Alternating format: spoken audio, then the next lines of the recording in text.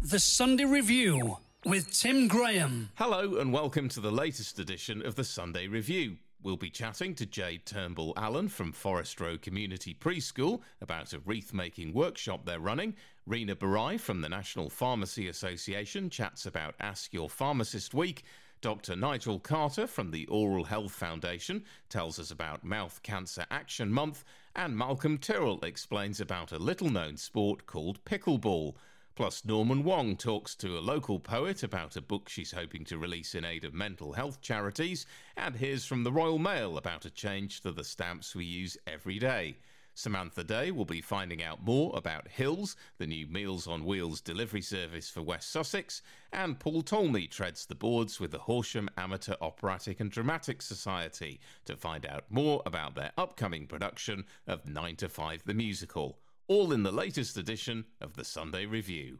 This December, Forest Row Community Preschool are holding a wreath-making workshop to raise much-needed funds. I'm delighted to be joined by Jade Turnbull-Allen from the school to tell us more. Jade, welcome to the show. Where did the idea for the wreath-making workshop come from? Hi, so thank you for having us first. The idea actually came from a charity that works alongside us called On My Side that support people with learning difficulties. They have a wonderful lady there called Sarah who volunteered her time to us to come and help make the wreaths, as it's something she has experience in and has run before. With the cost of living crisis and the low early years funding, we're kind of stuck in a position where we're having to do a lot of fundraising. This seemed like a really fun idea, and the tickets are selling really, really well. We're really looking forward to it. So what can people expect from the event? So we are supplying all materials. Sarah will be giving her expertise to put the wreaths together and support everyone through making their own one to take home with them. We will also have lots of free mince pies and mulled wine to enjoy while you're here. We're hoping it'll be a lovely Christmassy, cosy evening to get the season started, as it were. Sounds great, especially the mulled wine and mince pies. How much does it cost for people to come along? So it's £25 if you were to come on your own. If you are bringing a friend with you, that puts the tickets at £20 each. It includes obviously the mulled wine, the mince pies and all your materials. And if they want to bring something of their own that they want to add to the wreaths, that's fine as well. That's great. So when and where is the workshop taking place? So it's happening in the preschool, which is the Hambro Hall in Forest Row, and it's on Thursday, the 8th of December at 7:30 p.m. Now, I gather that the wreath-making workshop is just one of a number of community events that you're running over the next few months. What else have you got coming up? We also have a jumble sale on the 19th of November and a Christmas event for the whole village on 3rd of December, which is tying in with the local business network. We'll be on the end of the Christmas trail with a Santa visit and an elf workshop for the children to take part in. And why are these fundraising events so important to you, particularly at the moment? As many people may be aware, early years funding is crucially low and underfunded. On average, it costs about £6.50 an hour to offer an hour's childcare. We are paid just a little over £4 for that hour. It is becoming increasingly impossible to make ends meet with all the rising costs, the crisis of, the cost of living crisis, minimum wage rises. Our staff are all highly trained and worth a lot more than we can afford to pay them, unfortunately. The only thing that's going to get us through and enable us to support those families who cannot contribute towards their preschool bill is to fundraise to make up that difference. We're lucky we've got a fantastic committee who've been really involved in getting all of these events off the ground and started. They've been really passionate about helping us. We had a fantastic Halloween event from them recently and a Halloween disco, which has raised a little over £500 in total. All the money as a charity goes back into the preschool as well, so anything that's left over buys new toys and equipment for the children to enjoy. Are there other ways people can support you, maybe if they can't make it to one of your events but still want to do something to help? Yes, of course. So we have a sponsorship system. So we have a nice big fence along the main road where businesses can donate to us and put up their signposts on there for all the cars going past to see. We have a general community shop out the front of the building as well, which is pay as you can. So families can drop in, pick up anything they might need from there. And we've got little charity tins to be contributed to. We're always looking for volunteers to help us keep things up and ongoing. The best way probably to find out how to help us is to just get in touch with us. Our email's on our website, and we're also quite active on Facebook a lot of the time. That's great. Jade, thanks so much for joining us today, and all the very best with the wreath-making workshop and the other events you've got coming up.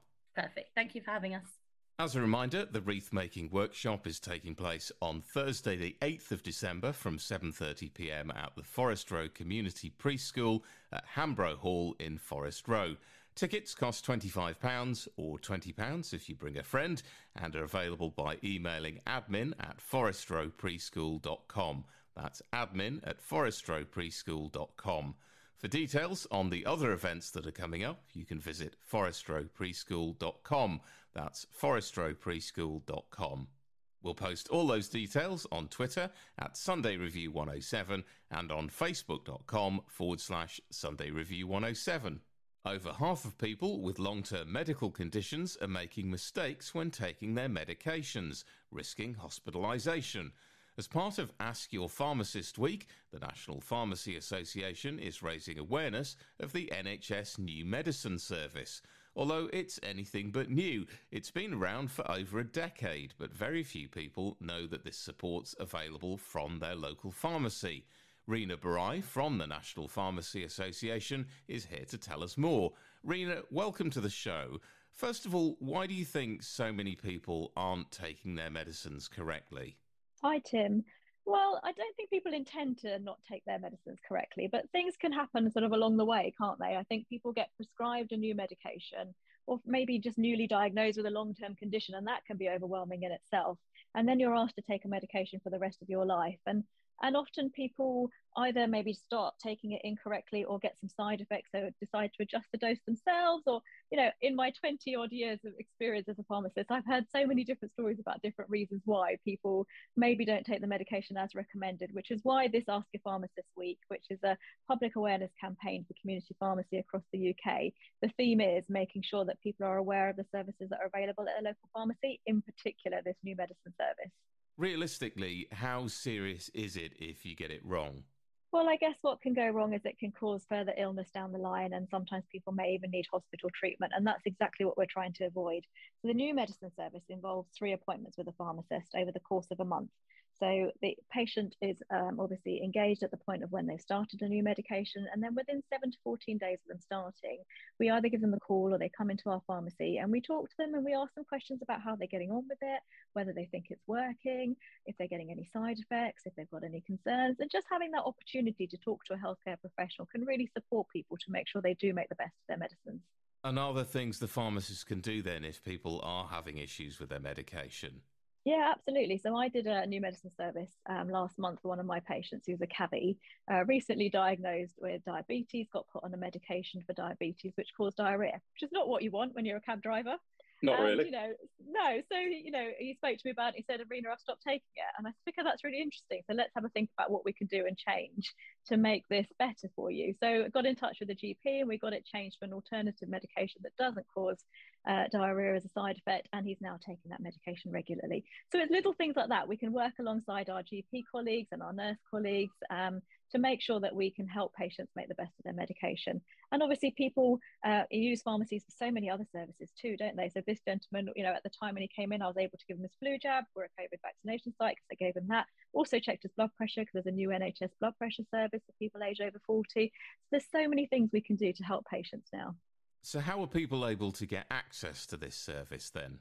So what we're encouraging people to do if they've just been diagnosed with a long-term condition, and the list is quite huge for the service, the conditions that we can help patients with. Examples are asthma, diabetes, high blood pressure, osteoporosis, epilepsy, Parkinson's, there's many more. If they've been started on a new medication, speak to your local pharmacy team because they can enroll you in this service. And then, like I said, we can make sure we make contact with you for an appointment sort of 7 to 14 days afterwards. And then we do a follow-up as well, sort of 3 weeks after starting a new medication. And like you said, those statistics of people who aren't taking their medication as they should do are quite high. In England, there's 15 million people with a long-term condition. And if 30 to 50% of them aren't taking their medicines as prescribed, you can imagine the impact of that on the NHS. I guess most people would go to their GP if they were having issues with their medication. So why is seeing your pharmacist a better choice? Yeah, the GP is obviously there as well, but I think, in current times, and obviously the range of services that pharmacies now offer have really expanded. And I think, like I said, the theme of this Ask Your Pharmacist Week is to make sure people are aware that pharmacies are offering so many more services in conjunction with your general practice. And I think historically people went to GPs for certain things like this, where they can now go to their local pharmacies, which actually sometimes is more convenient for people because the pharmacies are close to where people live, work, or shop, or in your local parade of shops, or in your high streets, or in your supermarkets. And actually, we're probably one of the only healthcare professionals where you don't need an appointment to see us. So actually, I think we work on, alongside our GP colleagues, and we work together to support our mutual patients.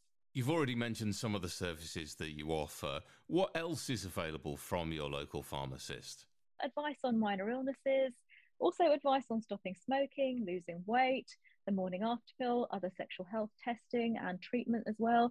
So the range of services that pharmacies are offering have really, really expanded.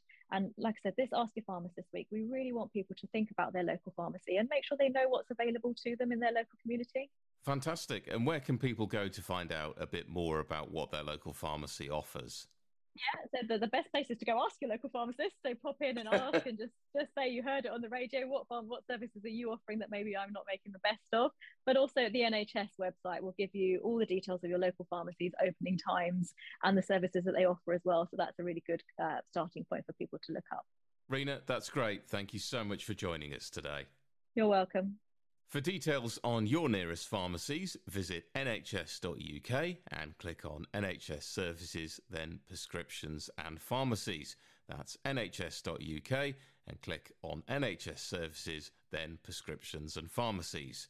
We'll post a direct link on Twitter at Sunday Review 107 and on facebook.com/Sunday Review 107. Figures collected by the Oral Health Foundation show that nearly 9,000 people in the UK were diagnosed with mouth cancer last year.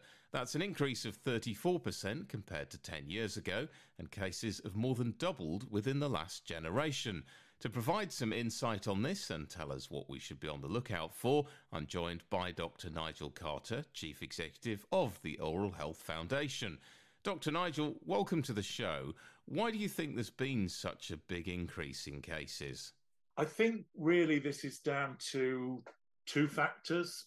A change in lifestyle habits, probably several generations ago. A lot of these cases present in later life, so it's after many years of the risk factors, and the two main risk factors traditionally have been tobacco use, so smoking and also ethnic chewing tobacco, and then also excess alcohol, and the two combined together increase the risk by up to 30 times. But we also know that smoking is decreasing, but it'll take some time for that to be reflected in the figures. So we would hope to see them start to come down again. But around 15 years ago, and we've now been running this campaign for the last 22 years, there was an additional factor that was discovered, which was the HPV human papillomavirus, the same virus that causes cervical cancer. Now, this was found to be causing a number of the cancers further back in the mouth, so back of the mouth and into the throat. There's a little bit of good news there because they do have a better outcome following treatment, so not quite so many people are dying as a result. But it's still very important that really we make people aware, both of those risk factors, how they can change their lifestyle to avoid those, and also what they should be looking for in their own mouths, the signs and symptoms that might cause us to be suspicious. You mentioned there that some cases can be more easily treated than others. How serious generally is mouth cancer?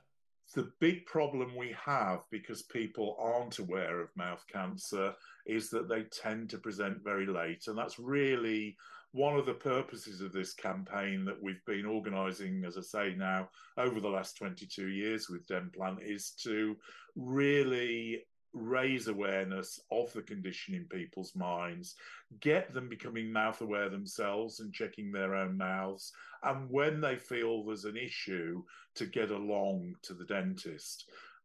Many present at stage 3 or stage 4, and the survival rates there are honestly not that good. And the treatment is very extensive. So really, if we can push that backwards, and although we're not going to stop the cancers, if we can get them detected at an early stage, the treatment is so much easier and the survival rate is so much better. Okay, so what should we be looking out for then? Well, we can check ourselves in the same way that we do for breast cancer or testicular cancer. There's no reason why we can't look in our mouths. In fact, we're doing things with our mouths every day because we clean our teeth. So it's an easy one not to miss, if you like. Have a look round the soft tissues of the mouth, pull the lips down, see if there are any unusual changes there. Have a look at the roof of your mouth, at the cheeks. Wiggle your tongue around and have a look if there's anything unusual on your tongue. Now, what are we looking for here? We're looking for the mouth ulcer that doesn't heal over a period of about 3 weeks. In all probability, nothing to worry about, but it's a sign to get along and get it checked out. We're looking for unusual red or white patches in the mouth, particularly if they're changing shape or size or moving. We're looking for any lumps or bumps in the head and neck area, so feel around the head and neck, and also anything like persistent hoarseness that doesn't seem to go away. These are all signs that we should be getting checked out. Get along to your dentist, or if you can't get an appointment with the dentist, and we know how challenging that is at the moment, get along to your GP. The specialist surgeons that deal with these things would much rather see patients early and say you've got nothing to worry about, than to have these advanced cases, which are very difficult to treat, are more likely to give long-term problems and potentially even cause death. So that message of, if in doubt, get checked out, could save a life. And if we are going to the dentist every 6 months or so for a regular checkup, should we also be checking in between those times? Ideally, do checks in between the times. Some of these things can progress quite rapidly, and also we're moving towards less frequent checkups because the rate of things like dental decay has reduced. So many people now are only going every 12 or 18 months. So quite a lot can happen during that time. But as part of a routine checkup, the dentist should be checking your soft tissues around your mouth, more particularly if you're a smoker or drinker. But really, at every checkup, we should be checking those soft tissues and checking that there are no problems going on there. And where can people go if they want to find out more information? You can go along to the Mouth Cancer Action Month website at mouthcancer.org, or to the Foundation main website, which has a lot of information about all sorts of things dental, at dentalhealth.org. That's great. Dr. Nigel, thanks so much for your time today. It's been a pleasure, Tim.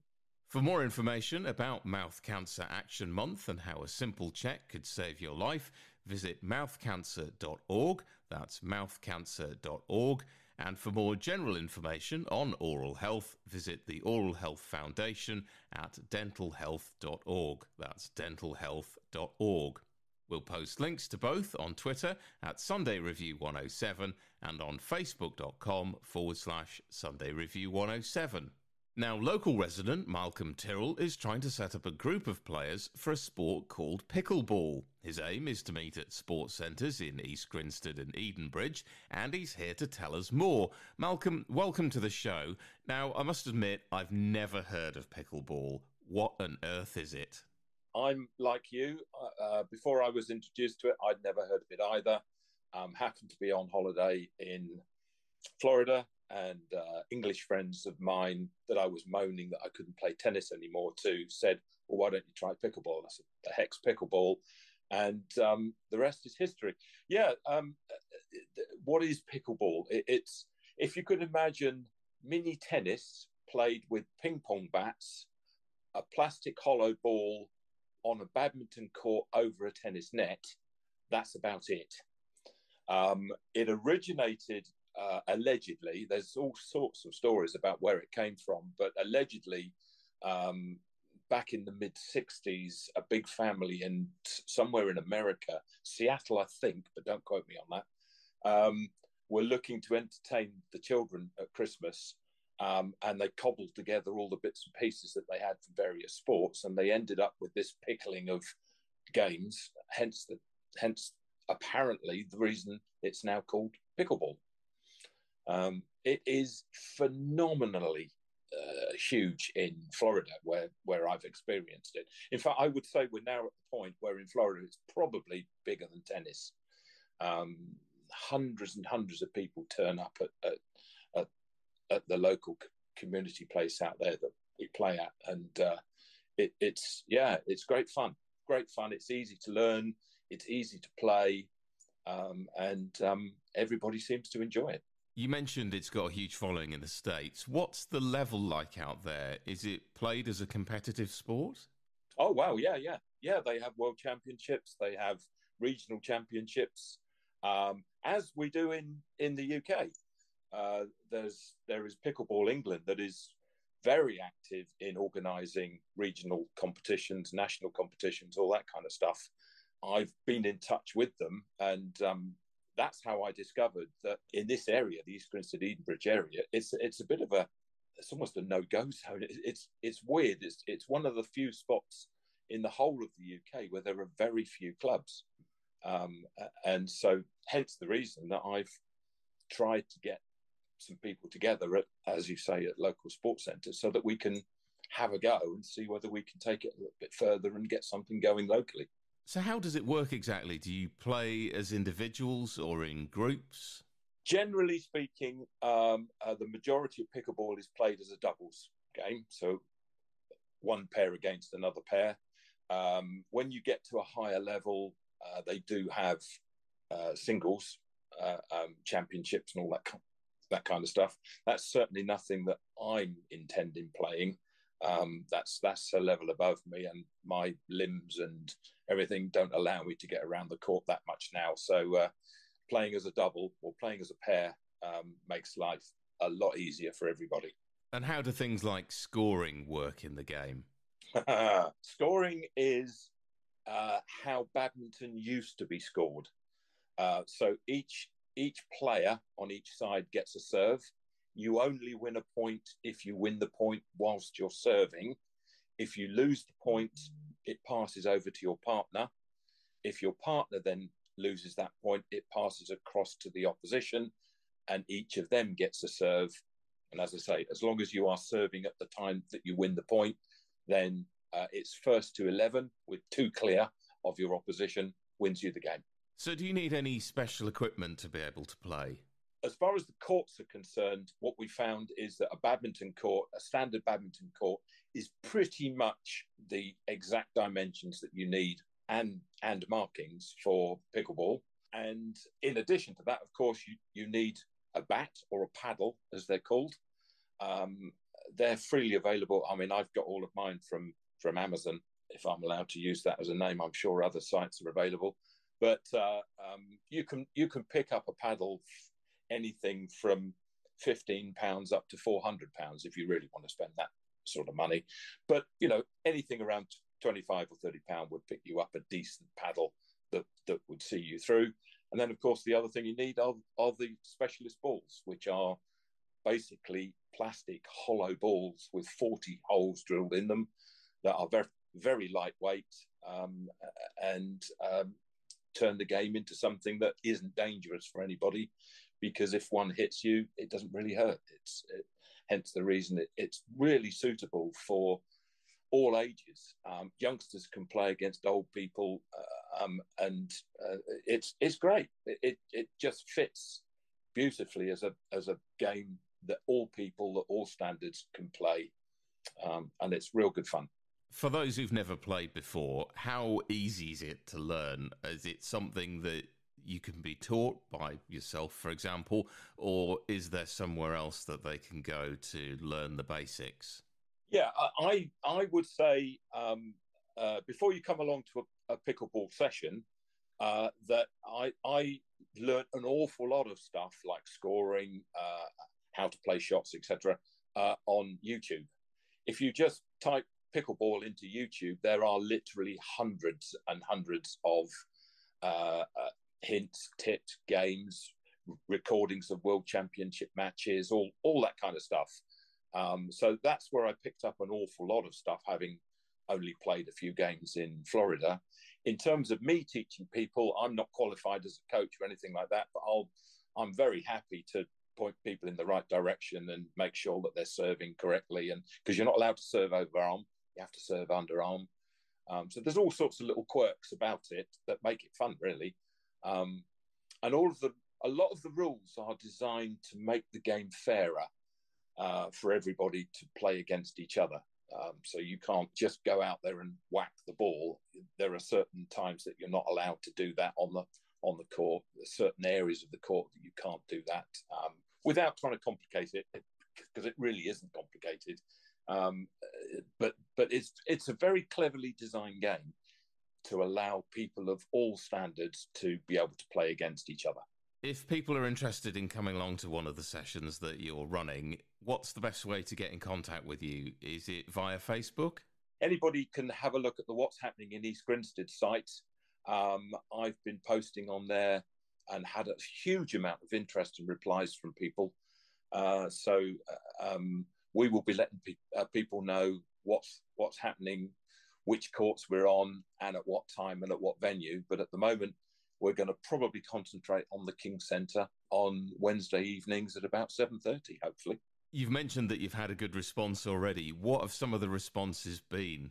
Well, I sort of hope in a way that not everybody turns up because we'll be inundated.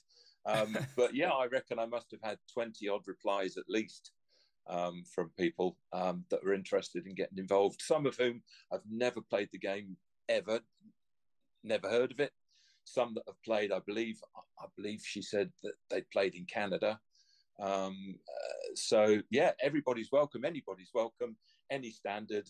My wife, for example, has never played a racquetball sport in her life, and she thoroughly enjoys playing pickleball. So anybody can pick it up. Anybody can learn it. It's just great. Fantastic. Malcolm, thanks so much for joining us today and explaining the sport to us. All the very best in finding fellow players in the area, although it doesn't sound as though you're going to struggle. We'll see. We'll see how the first session goes and how it goes from there. But yes, hopefully I've found some friends to play pickleball with. If you'd like to get in contact with Malcolm or find out exactly when and where you can join him to play pickleball, you can find his posts on the What's Happening in East Grinstead group on Facebook. We'll post a direct link on Twitter at Sunday Review 107 and on facebook.com/Sunday Review 107. On Thursday afternoon, Norman Wong spoke to local poet Sammy Shelford, who's after some help. I've written a poem book that is all about mental health and bereavement, life's challenges, which is why I've called it Life's Lemons. Collection of poems that I've written over the past 15 or so years. Poems about life's struggles.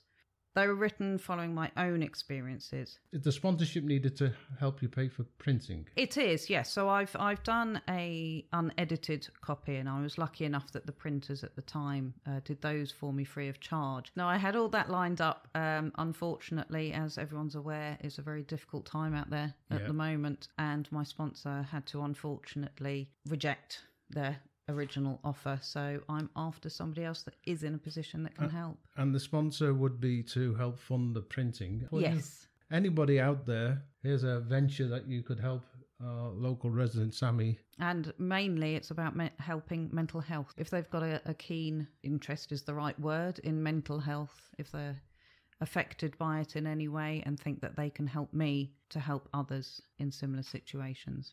The plan is that once this is out there and selling, hopefully by the millions, that would be quite nice. Wouldn't it just? Got to have a dream. Is that all the profits will be going to charity. Because of that reason, I would like some help getting it to the printers and getting the first official edition. I mean, how will you sell the book? Is it a sort of Amazon thing or local bookshop? I would probably sell them personally, if I can get them sent to me. But then eventually, once it's out there, I'll be looking at going to Waterstones or somewhere alike. Yeah, there's local bookshops in the area. Yes. From a sale of a book, some of the money or all the money go to the charity? The idea is the initial sponsor is to get the first ones out, and then that would obviously help me have 100% profit.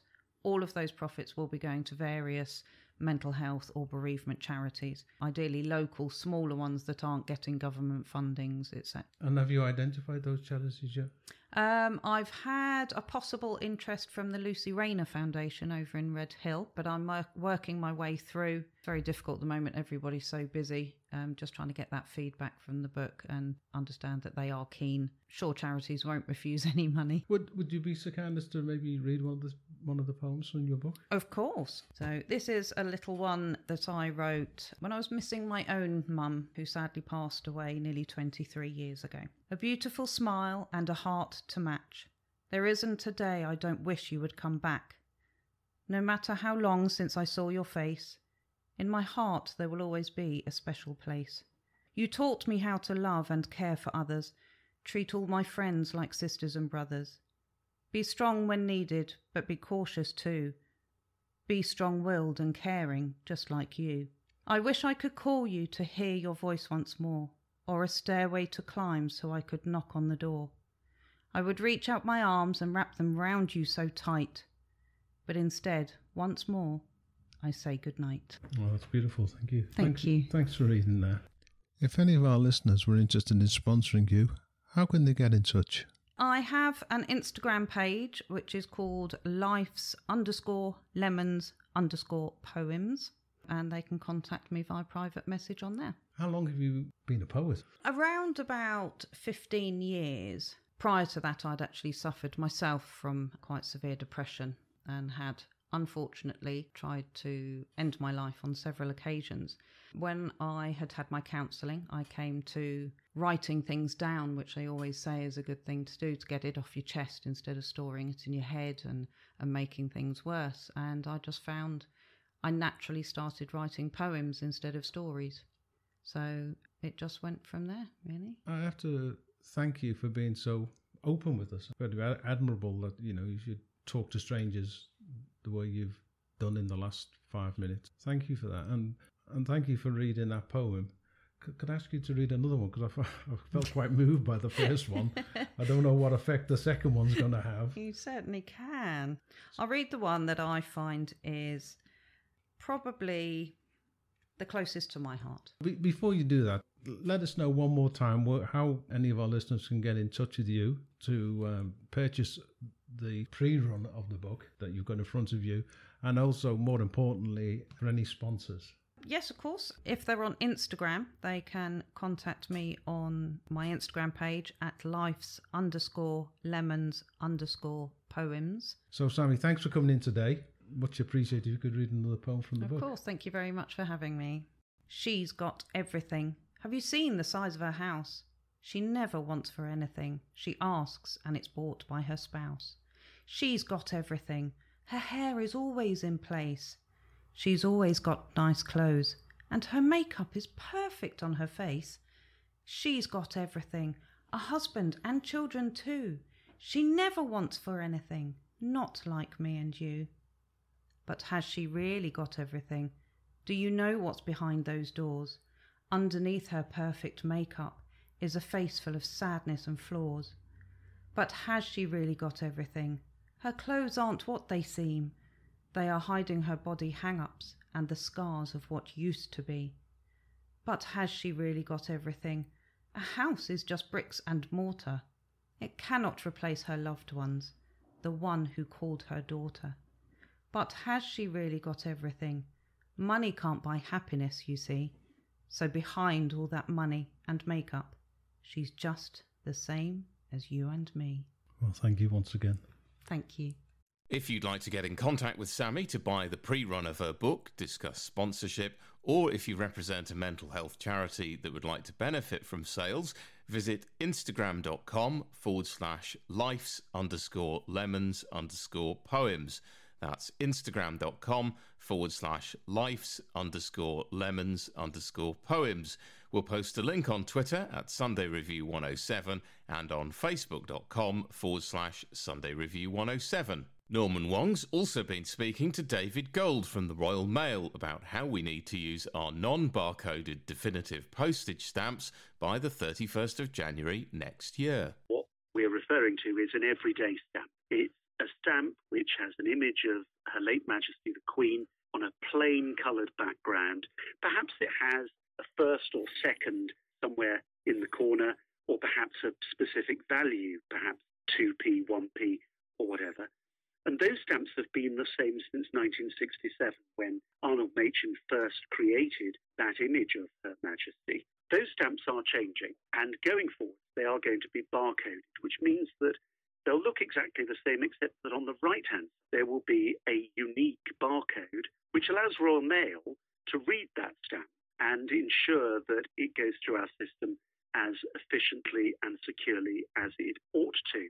Over time, we hope that that will also bring additional benefits to members of the public. So at the moment, you can use your smartphone to upload and share a video from the Royal Mail website. For example, if you are sending a birthday card to a relative, you might want to download one of our videos made by our friends at Aardman, studio that created Shaun the Sheep. And if you then scan the barcode, you'll see a video of Shaun doing a little jig and singing happy birthday to the recipient of that birthday card, which is a bit of fun, but it's just the start. Because over time, what we want to be able to do is introduce more benefits that consumers will find helpful in the future. I have to say, I don't believe I've seen any barcoded stamps yet. Maybe I haven't noticed it. Have they been in circulation for long? So we introduced the first barcoded stamps back in March last year. And at Christmas, we barcoded all of our Christmas stamps. And since the middle of this year, we've only been selling the barcoded stamps to our retailers. Now, going forward, if your listeners do go into a post office or into one of the other retailers that is selling Royal Mail stamps, they'll find that they're only the barcoded versions that are on sale. But we are conscious that lots of people might have not entirely used sets of stamps in the back of their drawer, or perhaps in their wallet or their purse, or down the back of the sofa. Wherever you keep them, we're asking people to have a rummage and look for them. And if they can use them up before the 31st of January, then great. Particularly with Christmas coming, that might be a good way to use them up. But if you don't manage to use them all by the end of January, please don't worry, because you're not going to be out of pocket. We're delivering a leaflet to every household in the country that will include a form, so that any stamps that you haven't used by then, you can simply send them to us and we will swap them. We're not even asking you to put a stamp on the envelope. We're going to give you a free post address so that you can send. The great news is that even though the deadline for using the barcoded stamps is the 31st of January, if you find stamps after that that are not barcoded, it doesn't matter. Carry on sending those to us to have them swapped at any time. Are there any non-barcoded stamps that can be used after the deadline of the 31st of January next year? Absolutely. So if you've got special stamps, they are perhaps commemorative, they might be stamps from a royal wedding, they could be stamps that celebrate Great British trains. I've seen recently some stamps that celebrated some of our great science fiction writers. Those stamps are not going to be barcoded. You carry on using those long into the future in perpetuity. So if you have got any of those stamps and you want to use them on envelopes, that's absolutely fine. What we ask is that you don't send those to be swapped, because they won't be eligible, because they remain usable in the normal way. So it's a perfect time to use up on non-barcoded stamps for sending Christmas cards, with Christmas just coming up. One question that is on everybody's lips is, when can we expect to see some stamps featuring His Majesty King Charles III?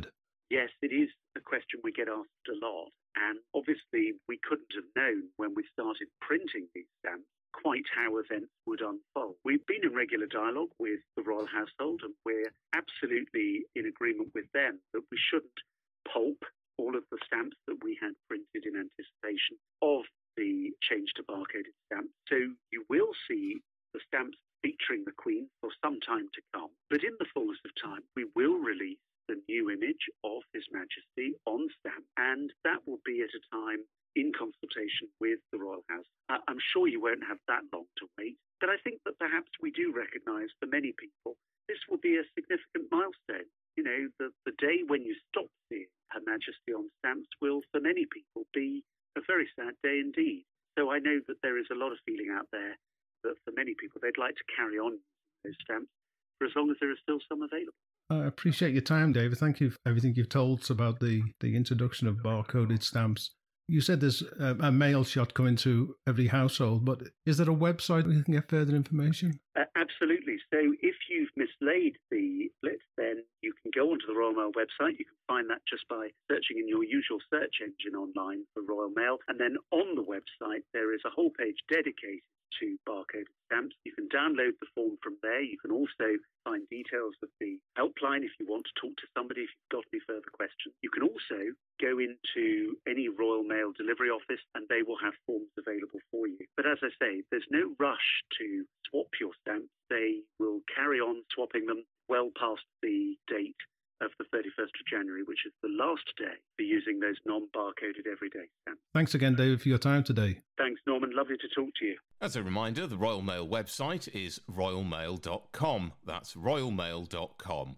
We'll post a link to the details of the changes on Twitter at Sunday Review 107 and on facebook.com/Sunday Review 107. On her morning show on Wednesday, Samantha Day spoke to Sarah Wren about Meals on Wheels. HILS is a charitable social enterprise, and it actually stands for Health and Independent Living Support. And that's what we try to do as an organisation, help people to be healthy and help them to live independently at home. And that works very well, doesn't it, for those people? Because it can be difficult if they get moved somewhere that they actually don't want to be. That's right. I mean, there are many reasons why we can lose our independence. But actually, one of the things that's really important is that if people want to stay in their own home, which after all is what most of us want to do, they can have that little bit of help to really help them to stay at home happily. Where do you come in with actually for the meals? Well, HILS actually started back in 2007, based in Hertfordshire, and it has grown to be the largest provider of Meals on Wheels in a not-for-profit way across the whole country. So in Hertfordshire, we deliver over 500,000 meals a year. And recently, we've been really excited to actually start delivering meals in West Sussex as well. And we hope to be delivering about 190,000 meals a year in all of the West Sussex area. That is a lot of meals, Sarah. It is indeed. But what we do is we provide Meals on Wheels and a tea pack service in West Sussex as well. And we take it hot and delicious and ready to eat every day to someone in their home, which means that along with a wonderfully nutritious meal, the person is also getting some daily interaction. They're getting a welfare check. They get to know the team member who delivers to them. So it's not just about having nutritious food. It's also about knowing that someone is looking out for you and caring for you. And some of these people probably wouldn't see anybody every day. Sadly, that's really true. Many people don't have a support network, or maybe they have family that live a very long way away. So we can be the only person who's seen, which is why it's so important that we're there 365 days a year if someone needs us. And I can imagine how happy they are to see their driver come along with their food. Absolutely. And I think as well, it's probably worth saying that some people think that, it is okay just to eat a sandwich or just to have a few biscuits. But actually staying well nourished is one of the most important things that we can do to stay well. And another thing that a lot of people don't realise is that it's not normal to lose weight as you get older. So if someone has discovered that they're starting to lose weight unintentionally, or if maybe they're finding that they're going off their food and they're just not eating as much, do give us a call because we may be able to really help. Obviously, they don't really feel up to cooking their own meal. That's right. And also sometimes people, don't feel strong enough or well enough, or also because they're just not feeling safe cooking a meal. We can help people short term or long term. So we know that this winter there may be quite a nasty flu around. So if someone unfortunately, gets unwell, if they need that little bit of help to recover, we can just help for a few days or for a week or two to help them get back on their feet. Equally, if it helps them every day of the year, we're there for them just as much. And of course, if the person who turns up there and they can see there's something not quite right, what would they do? Come back to you, or would they take it back to perhaps family? Well, they go straight back to our wonderful office team, who will first of all try to contact friends and family if the person has told us that that's their preference, and we try and get help from them. If someone doesn't have that, or if we can't get help, then we'll contact the wonderful team at West Sussex County Council, who are supporting us in this service. And if we need to get extra help, if we really can't find anyone, eventually we may ask the police to help us track that person down as well. But we never leave someone without knowing that they're okay. Occasionally, unfortunately, we'll find that when we do go in, someone is being taken unwell, and then we'll make sure that we summon emergency services or the person's GP so that they can get the help that's needed. Now, Hills has actually been recognised with a number of local and national awards. Yes, that's right. A whole host of different awards for the way that we care, for the services that we provide. Yeah, just because we want to try and make people's lives better. But I think really the thing that's being recognised is the incredible care that all of our team members show. People work for us because they want to make a difference. And I think that's why we've received awards. That's lovely, though, isn't it? It just shows about the recognition with that. Yeah, indeed.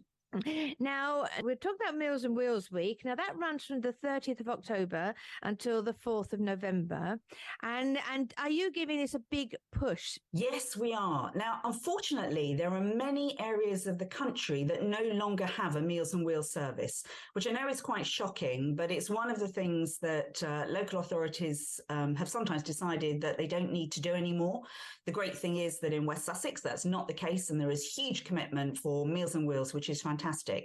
But because we are the largest provider of Meals on Wheels in the country, we try to really raise the profile and the importance of the service. Hills is the largest not-for-profit with the meals. How do you manage that? Because obviously you've got huge costs.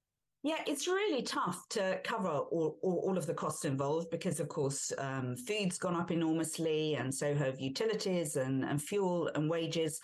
But we believe that this is such an important service that we just have to do everything we can to try and make it work. Because we're charitable, we can also receive charitable donations and grants, and we try every way we can to make sure that we can support people in need. Do you work alongside other organisations? Yes, we do. We work alongside Age UK, and we've just come into West Sussex, so we're getting to know other local charities. But we believe that supporting people is always done better in partnership. So we're really looking forward to getting to know all the other charities in West Sussex who make a difference to people's lives. Now, you're also an associate member of the Malnutrition Task Force. It's a wonderful group that really tries to raise the profile of all of the parts of the care sector that support people with food. I said earlier that people often don't realise that it's not normal to lose weight, but being malnourished and underweight is one of the key things that can affect people's ability to recover from illness and also to stay strong physically. So the Malnutrition Task Force has been set up and funded by various partners to really get the message out there, and also to try and influence government and local authorities too, to really invest in meal services to support people so that they don't go without good nourishment, particularly when they're getting older. People just assume that their appetite is not as good as it used to be, and they don't worry too much about not eating as much. But it really does matter, because if you want to stay strong physically and you want to stay active, you've also got to have the right nourishment to be able to do so. The one thing I'd say, if anyone is worried about losing weight, if they're worried that perhaps they're not eating enough or something has changed from the way that they used to eat, please get in touch with us at Hills, or please perhaps raise it with the person who deals with your health normally. Perhaps speak to a family member or to your GP next time you go to see them, because we really do need to be tackling people who are losing weight and not meaning to do so. Over the past years, I have spoken to Appetito, and I believe you're still working alongside of them, are you? Yes, Appetito have done an amazing job delivering Meals on Wheels, but actually their specialism is actually creating the food. So they make wonderful meals that are really nutritious, and they are specializing in that. We're very pleased to be taking over from them in West Sussex, and we're going to be doing the meal delivery. So we're going to be doing all of the daily checks and meal deliveries, but we'll still be using Appetito's lovely food. When they've explained to me what they're actually taking out as the food, it sounds amazing. It is. It's really good. And people can choose from a wide menu or even a personalized menu to make sure that they always have things that they really enjoy eating. Is there a charge for this? Yes, there is. And we wish that there wasn't, but we, obviously have to cover all of our costs and pay our teams who work so hard. So the price for the hot meal and dessert that's delivered daily is £6.99. And if someone wants a tea pack as well, that is £3.40. But if anyone is ever worried about affording food, we can put them in touch with other charities who can make sure that they're receiving all of the benefits that they are entitled to and can get extra help if they're worried about paying for bills. Can you just say, what area do you cover? We cover the entire area of West Sussex. So wherever someone lives, if they live in one of the more rural areas or if they live in one of the urban areas, wherever you are, if you need Meals on Wheels, we will get out to you and make sure that we bring you wonderful, nutritious food. And we'll also do it with a caring welfare check each day. If you'd like to find out more about the service offered by Hills in West Sussex, there's more information on Meals on Wheels available at westsussex.gov.uk. That's westsussex.gov.uk. We'll post the link on Twitter at Sunday Review 107 and on facebook.com/Sunday Review 107. Earlier this week on his mid-morning show, Paul Talmey spoke to Billy Humphreys from the Horsham Amateur Operatic and Dramatic Society about their upcoming performance of 9 to 5 the musical and the group in general. So we've been going since 1954. Wow. So we've been active for like 70 years. We've been doing shows every year, a couple of shows a year. Recent shows we've done, last year we did, earlier on this year we did The Producers. Before that, we did Sister Act, Follies, Singing in the Rain, Made in Dagenham, all the classics you can think of, Oliver, My Fair Lady, Hello Dolly. Yeah, we've done all of them. We're a huge society. The shows are unbelievable. The quality of the shows are... this is actually only my second show that I've done with Haywards. But I just remember seeing the shows and just the quality of the shows. And just, you come and see the shows, it is that West End quality standard, and people like the Sister Act was a standing ovation every single night, and it was what a feeling to be on that stage and just to get that appreciation from people. A big thing for us as well, we've managed to keep going throughout the years, purely just from ticket sales from the general public. So the support for the society has been fantastic, and it's appreciated by everybody. Definitely. So 9 to 5 is going to be kicking off next week. It's one of the sort of relatively new musicals, isn't it? Yes, it is. Yeah, so it's based on the film from the 80s from Dolly Parton. So for people that don't know about it, basically it tells the story of three women. So you've got Violet, Dorothy and Judy, who are effectively pushed to boiling point by their sexist, egotistical boss called Mr. Hearts. It's set in 1979, and the show was brought to life by Dolly, and she was in the film. So it takes place in our office, which is called Consolidated Industries. And the three female leads are on a mission to, I guess, effectively make the office just a much friendlier place. They want to get rid of Hart, so they decide to conjure up a plan and kidnap him. But it doesn't really go to plan. You have the three lead characters, so you've got Violet Newstead. She practically runs the office, and she's a single parent, so she's bringing up her son Josh all alone, and she effectively runs the place. And she can see that Hart isn't doing a very good job at running the office. You then have Dorothy Rhodes, who Dolly played in the film, and she's Franklin Hart's secretary, and he consistently flirts with her. And all the other women in the office don't like that. Judy Burnley, she's a brand new employee of Consolidated. It's her first job kind of after being a housewife. Her husband left her for a younger model, so to speak. So she's finding the world of work a little bit crazy. And you've got Roz, who is Hart's loyal assistant. who will eavesdrop on other employees at work and is besotted by Hart, will do anything what he says. And Hart is the boss of everyone in the office, and he's not shy to flirt with all the females, a big pompous character. And I'm playing a character called Joe, who is the junior accountant at Consolidated. And I'm in love with Violet. And throughout the show, I'm basically trying to get Violet to go on a date with me. It doesn't really go to plan, so to speak. I keep trying and trying. But yeah, the show's brilliant. It's really upbeat music. You've got some Dolly Parton country-esque twang songs in it. The harmonies are fantastic. Just the whole ethos of the show is really like empowerment of women, and it's a great show to be a part of. I bet it is, and I'm sure you're going to be. I'm sure it's going to be a brilliant production. So you guys are probably on sort of dress rehearsal stage now, isn't it? So we started rehearsals.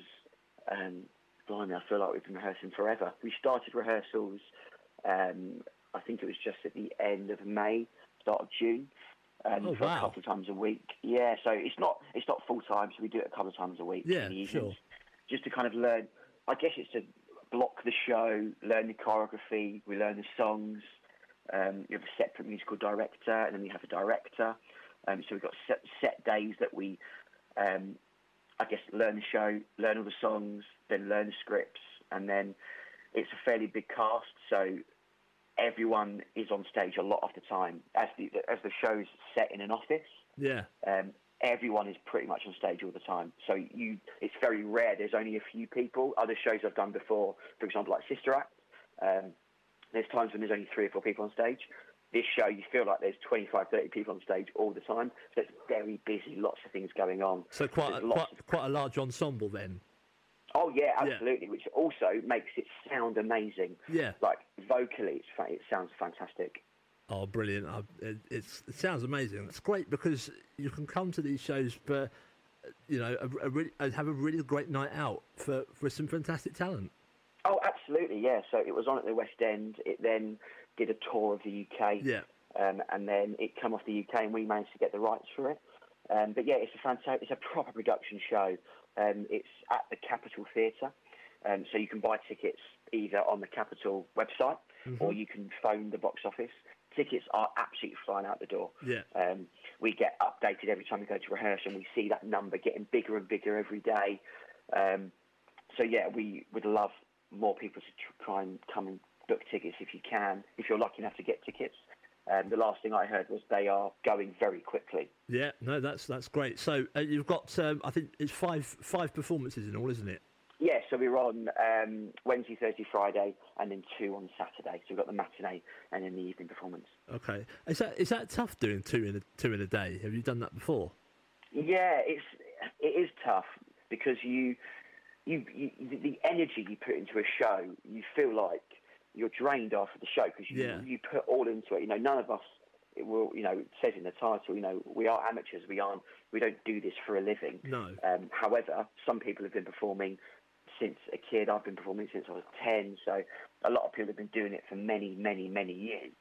And it's the love of the theatre of why they do it. So it definitely puts a strain on you to then do the show, and then you have an hour break to have something to eat quickly, and then literally back into makeup to get ready to do the evening show. And all the way back to the start as well, and go through it all again. Exactly, yeah. And then you wait again another month, and then it's the next show potentially what you'll do. So yeah, it's a constant cycle throughout the year of doing 2-3 shows. So yeah, we love it. We all love it. Absolutely, that's the most important thing, of course. What's coming up? Because I think you just announced your new show as well, haven't you? Yeah, so the next show we're doing is in May next year, which is Betty Blue Eyes. Yeah. So there'll be a teaser about that. If you go onto our Facebook page, you can see all the information about if you're interested in doing the show, then we're always looking for new members to come and join. So you can come along to the read-through, hear about the show, listen to the music, and then, who knows, you might be in our next production next year. And there's always the option to be involved in sort of the technical side as well, isn't there? Absolutely, yeah. So you don't have to just be on stage. So we have people that are part of the society that just work backstage. They help build the sets. We have a whole crew that will work the backstage of the show. So they bring the sets on and off. They even they've been building desks for the show. It's very hands-on. So even if you enjoy the idea of being part of a dramatic theatre society, but you don't like singing and dancing, but you're pretty hands-on, you could absolutely be part of the backstage crew.